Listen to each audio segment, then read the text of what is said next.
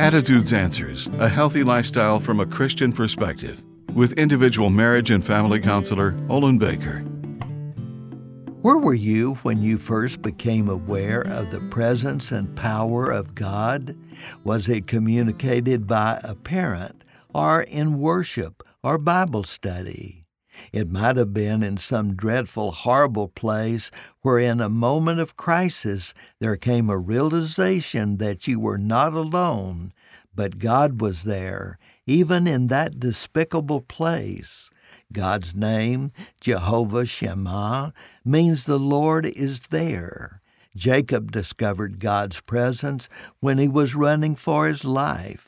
He saw God's presence in a dream as an angel descended and ascended on a stairway.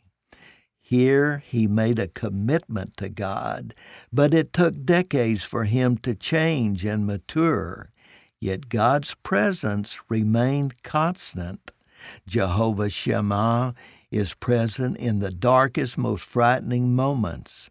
The Apostle John would declare, "The Word became flesh and dwelt among us, and we beheld His glory." He's there for you in each moment, and you can count on His presence for assurance and encouragement, however the moment is defined. I'm Olin Baker. Attitudes Answers, with individual marriage and family counselor Olin Baker, is focusing on the series Building Bridges. Subscribe to the Attitudes Answers podcast on your favorite podcast platform. For a free transcript of today's show or to learn more, call 713-664-1475. And thanks for listening.